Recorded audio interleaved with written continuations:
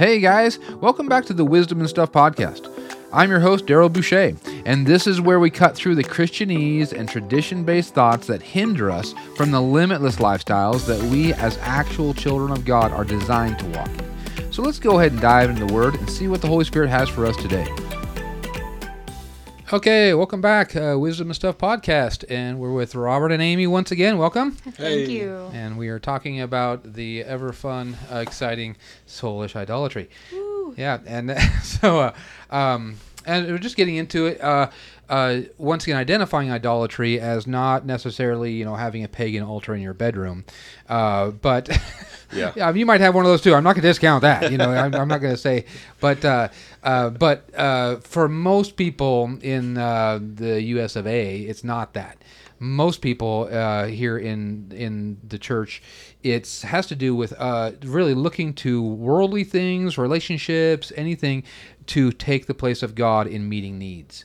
Yeah. And so when we're talking about idolatry, we're just talking about the fact that we have been trained by the world to look to basically everything in our life to meet our needs other than God. And so when we get saved, we know He saves us, and we know that we can do nothing apart from Him for salvation, but for some reason we still look to the world to do other things. And some people have idolatry when it comes to where they get their bills paid, because their job is their idol. And we can, one of the things is you can identify an idol very quickly if you think about not having it anymore. Yeah. So that's very true.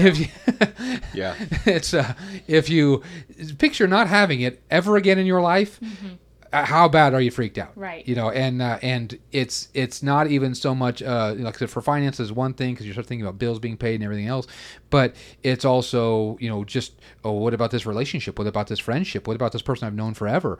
And like we were getting into last time, it can be justified a lot by God wants me to have these things, and this is a good Christian brother or sister in the Lord, and it's like, I don't care. If they're meeting your needs, then that's an idol. Yeah. And it's not that they're evil, and it's not even that you're evil. It's just that you are looking to them to meet your needs, right. And so you're bringing need into the relationship, and we want to kind of unravel that a little bit more, and then really talk about getting free from those things.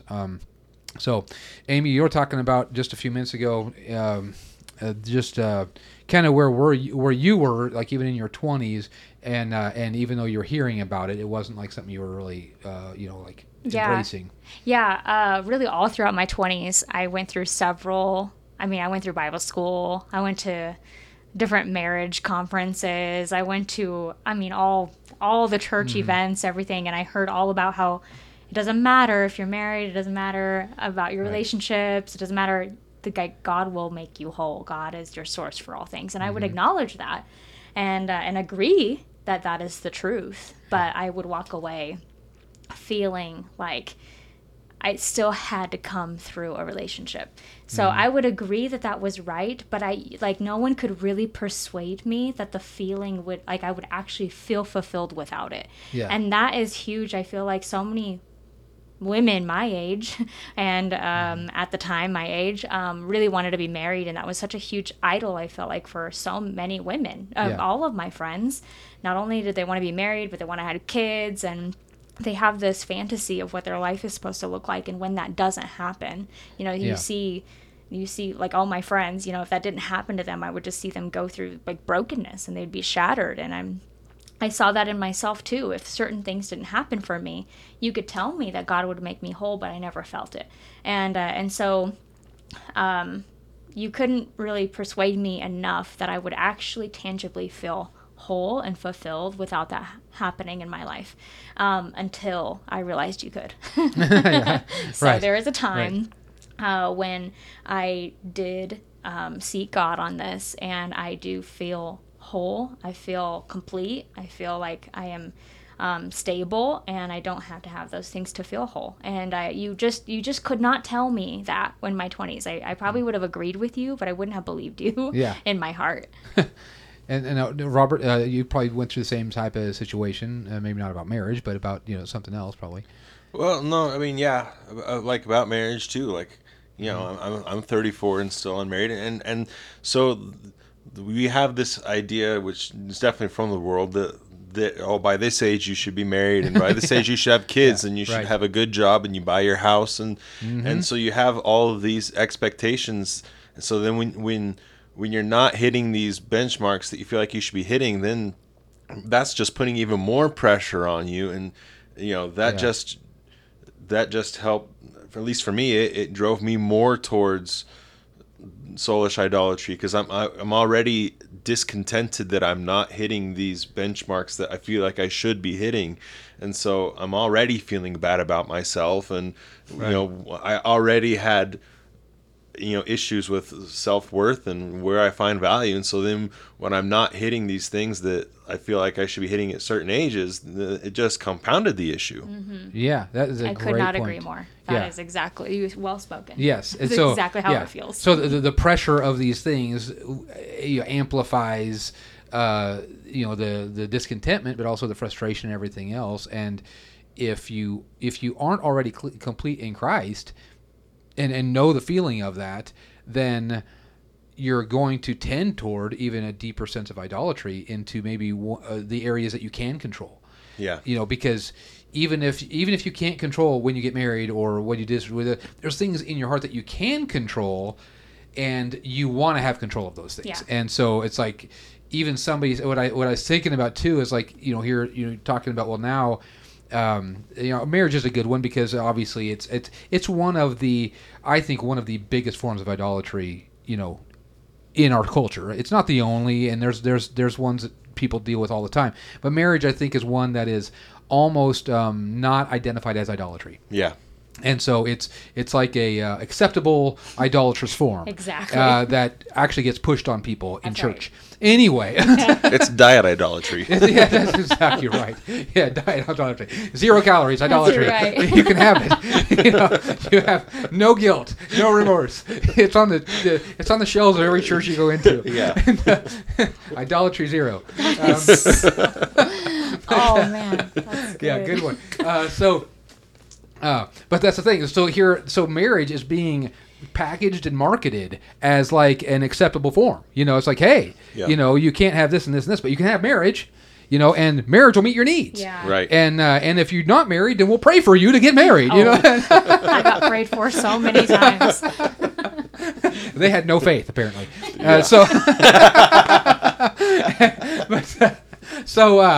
But here's the thing. So this basically acceptable form of idolatry, people run to because they think that they can get by with it. Like it is socially acceptable in the church to have this form of idolatry. And so when other things are pressuring you that you can't control, you can actually almost get a freebie and be like, hey, I can feel this way about that though. Yeah. And I can actually hold on to this idolatry because it's acceptable. When your heart is telling you the whole time, maybe not, maybe you maybe get seared or something or whatever, you just don't know. But I think part of it is even like, so here, you have like you guys now, they're thinking, hey, you know what? I went through these cycles. I identified these things. I sought God on these things, and now I actually have a genuine feeling. Now, that's what people, number one, they don't think you can have that. Right. They don't think that you can have the genuine feeling of wholeness. Right. Yeah. Because I was one of them. Yeah. I didn't believe you. Yeah, I remember. Yeah. And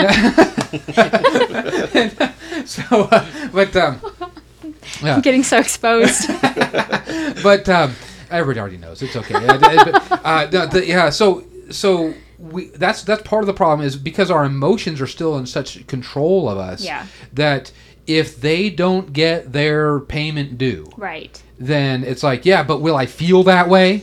Will I really feel that? And when we don't think we'll feel that unless we have this circumstance, this natural circumstance. Until we have the natural circumstance, we can't feel something. And so when you, even right now, people are listening right now, and they're saying, I'm assuming they're listening. Maybe they cut us off already. I don't know.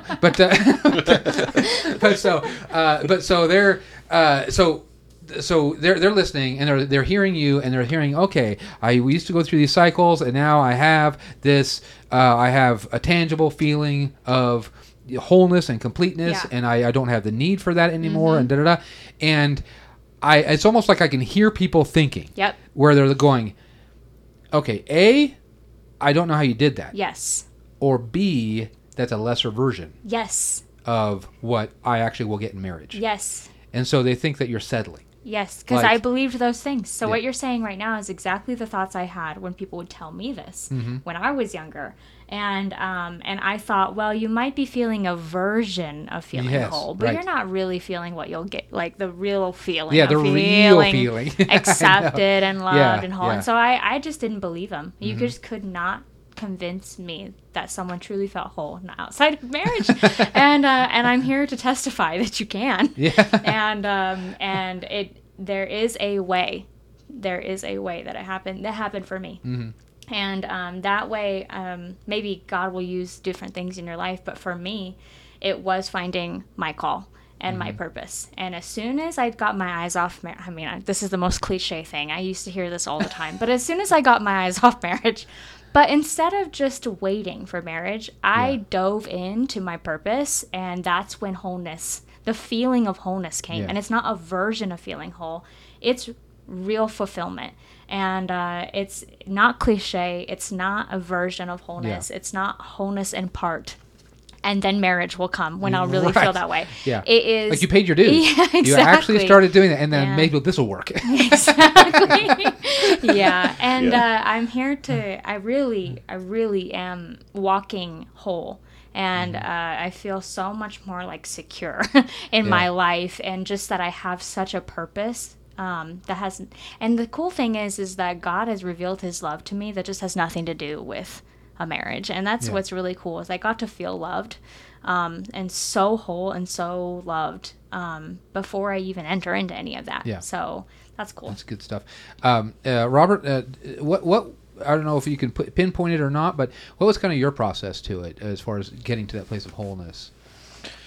It was just learning real identity. You know, it was just learning that I am enough just because I am God's creation, just in who I am, and not in what I do. I don't have to do or be anything to be lovable or to be acceptable. You know, it is just in realizing that God can meet all of my needs, you know, emotional needs, not just physical needs, and just in learning, you know, true identity. And what was like for you? Was it what mechanism maybe that you can recognize?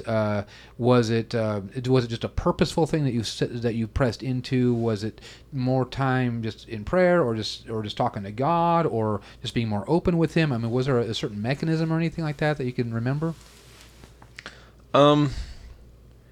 Really, it was just, you know, okay, I recognize the cycle. I recognize that you know, no friendship, no relationship is doing it. So clearly, that's not the answer. And so, you know, I was seeking God to, you know, figure out, okay, well, what is it then? And just realizing that what I was trying wasn't working, and so that can't be it. Yeah. So now I love that, because that's coming from that's kind of like how I process things, because I'm more analytical.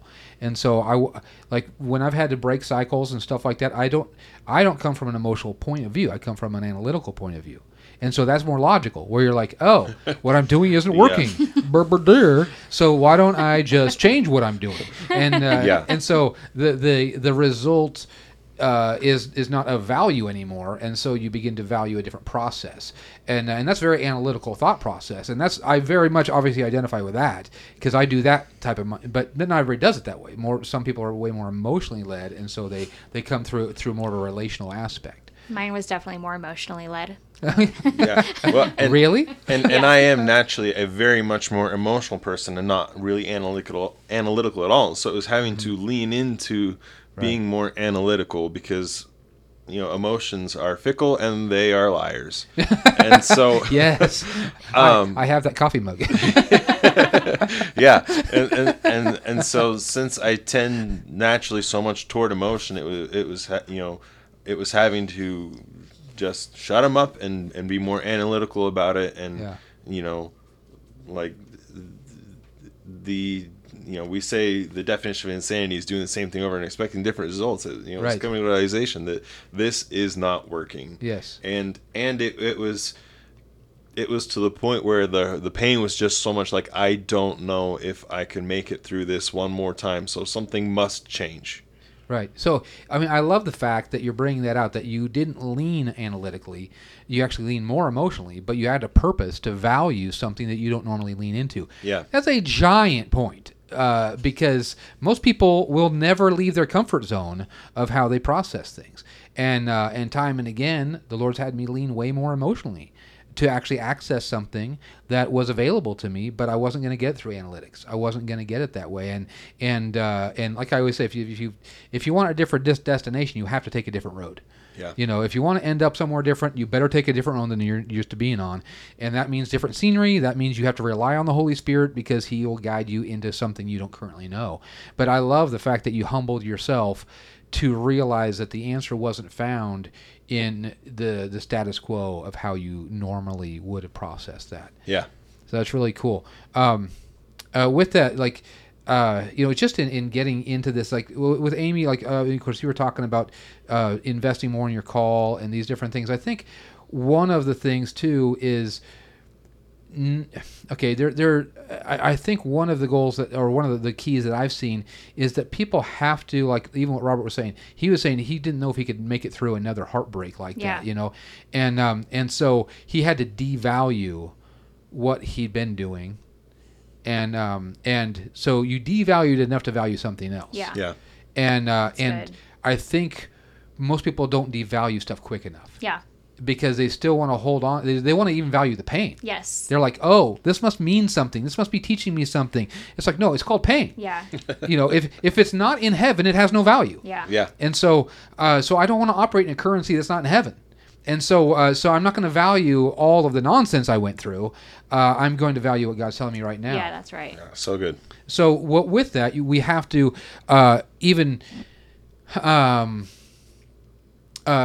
just like we almost have to choose to want not just a different outcome. Yeah. In other words, we hate the outcome we've had, but we don't just have to want a different outcome. We have to want a different process. That's so good. And I think most people want a different outcome without changing the process, like what we were talking about. Yeah. And so to change the value of the whole thing. Yeah. And to say, man, maybe I don't even want to have that need anymore. Yeah. That's a big one. Yeah. There is a crutch of need. Yep. People love their need, and they feel like they have the right to need. Yeah. And where they're like, well, I should, once again, goes to expectation versus requirement. But it's like, well, I should feel this way and feel this way and feel this way. Well, yeah, but that shouldn't come from your spouse or your Right. job or your relationships or your friendships. That should come from God. Mm-hmm. You are right. You should feel loved and accepted and whole. You should feel all those things, but not from other people. Yeah. That's right. And so what I'm getting at here is so I know there was like probably an internal dialogue that kind of had to change. And I don't know if you guys are aware of that or not, but but sometimes people are more than others. But could you share a little bit about that, if you guys even can remember kind of that dialogue a little bit? Yeah. Okay. I would often go through these cycles, like I was saying earlier, often with the same complaint, to God. And my prayer life always sounded the same. Mm-hmm. My desire always sounded the same. And until I started changing my dialogue in prayer, and I loved that you mentioned the process has to look different if you want a different outcome. Mm-hmm. Like, we all say we want something, but we're not willing to change our process. And I think that was really cool that you said that, because that is something that did happen. And maybe I was not even totally aware that is what exactly is what needed to happen for me, but that is what ended up happening, because I started to change what I was saying in prayer. And I knew that if I went to God one more time to complain about being single, it was going to like open that wound again of just this disappointment and pain and hurt. And I knew He didn't want me to feel that way. And so I just started praying out, heaven into earth instead. Yeah. And then I became very aware of something inside of me that I could pour out into the earth. Yeah. And honestly, my prayer life changed drastically. I wasn't praying for a marriage anymore. I was praying heaven into earth, and through that I was getting very fulfilled. Yeah.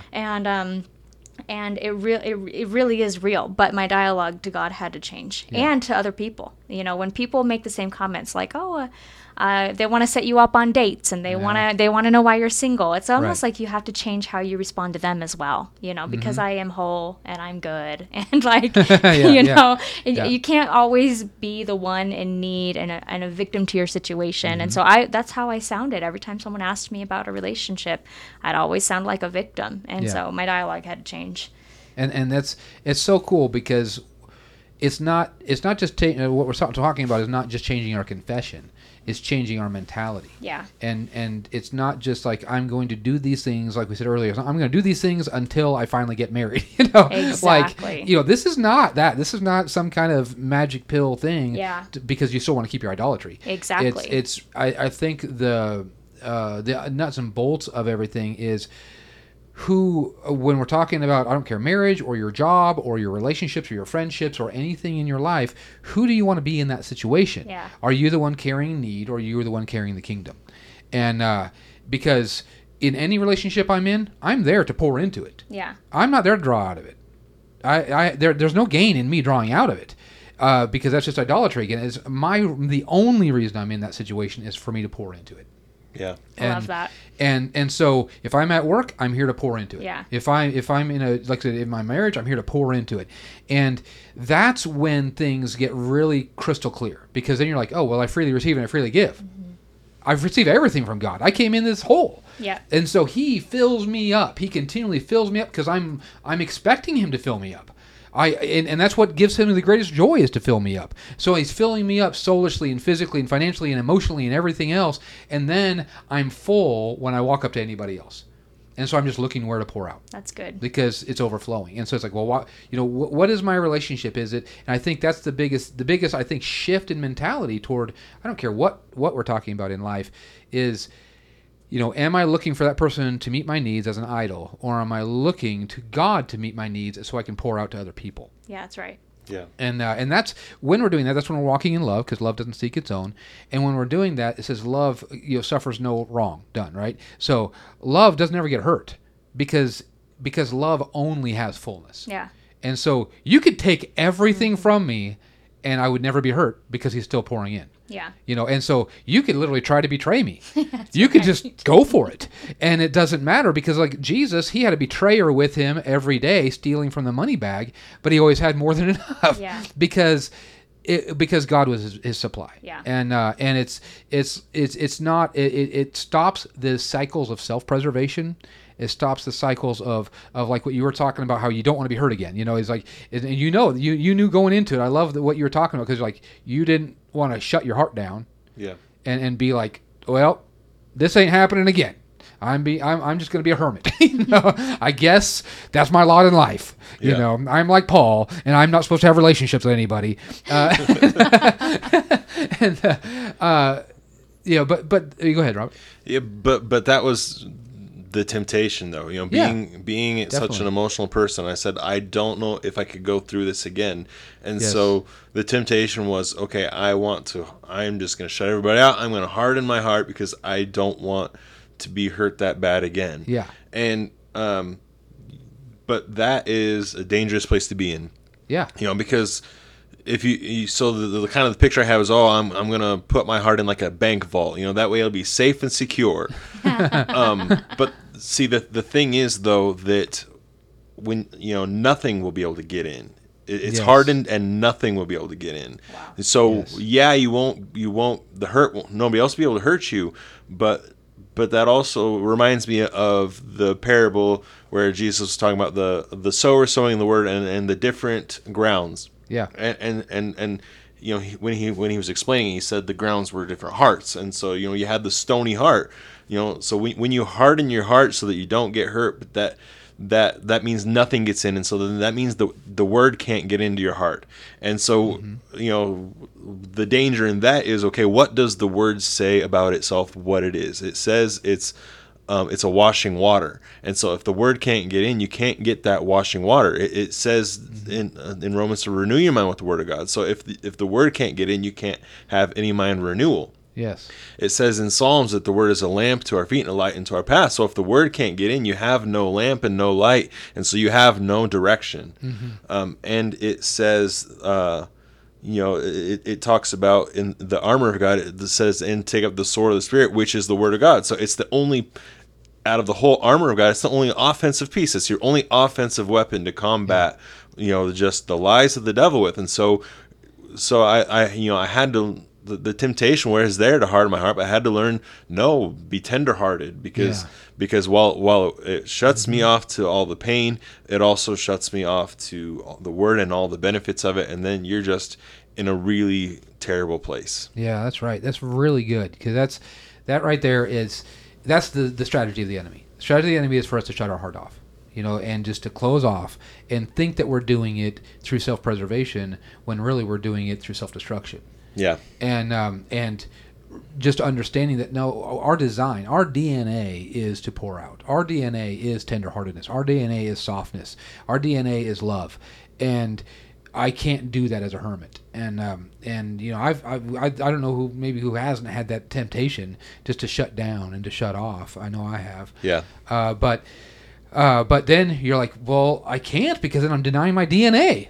I mean, I'm literally turning into something I'm not designed to be at. But if I can just, once again, instead of going on the defense, I go on the offense with it and be like, well, if God is my source of all things, and he never stops, and he never forsakes me, and he never leaves me, and he's always full, then I have no lack. I have nothing. I'm complete and full in Christ right now, and I don't need anything to happen to make that happen. I just have to disavow the value of my feelings sometimes, and be like, nope, it's not what I feel, it's what I know. Yeah. It's the truth that makes me free, not my feelings. My feelings will keep me bound, but the truth will make me free. Yeah. And in doing that, though, I have to find, like Amy was saying, you begin to pour your investment into your call and pray into your call and speak over things about your call, and we have to find ways to pour out. And that's the opposite of self-preservation. That's the opposite. So we have to find ways. Say, okay, Father, if I'm complete right now, if I'm whole right now, that means I have more than enough. And if I have more than enough, then there's somewhere that I'm supposed to pour out. Exactly. And being able to just ask God, I mean, that's a good step. If we want to break the cycle of idolatry, one of the first steps, number one, you have to want to break it. Yeah. You have to want to break dependency on people. But number two, you have to say, okay, Father, where can I pour out with expecting nothing in return? That's right. Without reciprocation, where can I be the vessel of life and light and love to people? And the more we take on that role, the more we realize that we are freely receiving and freely giving. And we don't need anybody to do anything. And that way, every relationship is from wholeness and strength. Well, anyway, we need to wrap it up. We're well over time. So let's go ahead and pray. Father, we just thank you, Lord God. We thank you for wholeness. We thank you, Lord God, that we just choose, Father God, to walk in the freedom from idolatry. We walk in the wholeness of Christ himself, and we freely receive and we freely give from the throne of God. And we thank you, Father God, just in us. Father God, just show us the mechanism, show us the steps, Father God, if there be any idolatry, even in any hidden place of our heart, just show us, so that, Father God, we would not be in condemnation or bondage, that we can just repent quickly, hand it over to you, and let you show us how whole we are in that area. And we just thank you for it in Jesus' name. Amen. Amen. Amen. Thanks for joining us today on Wisdom and Stuff. Don't forget to subscribe to get new updates, and check out our podcast page on Podbean to find all our previous posts and full-length messages. We'll see you next time, and have a blessed day.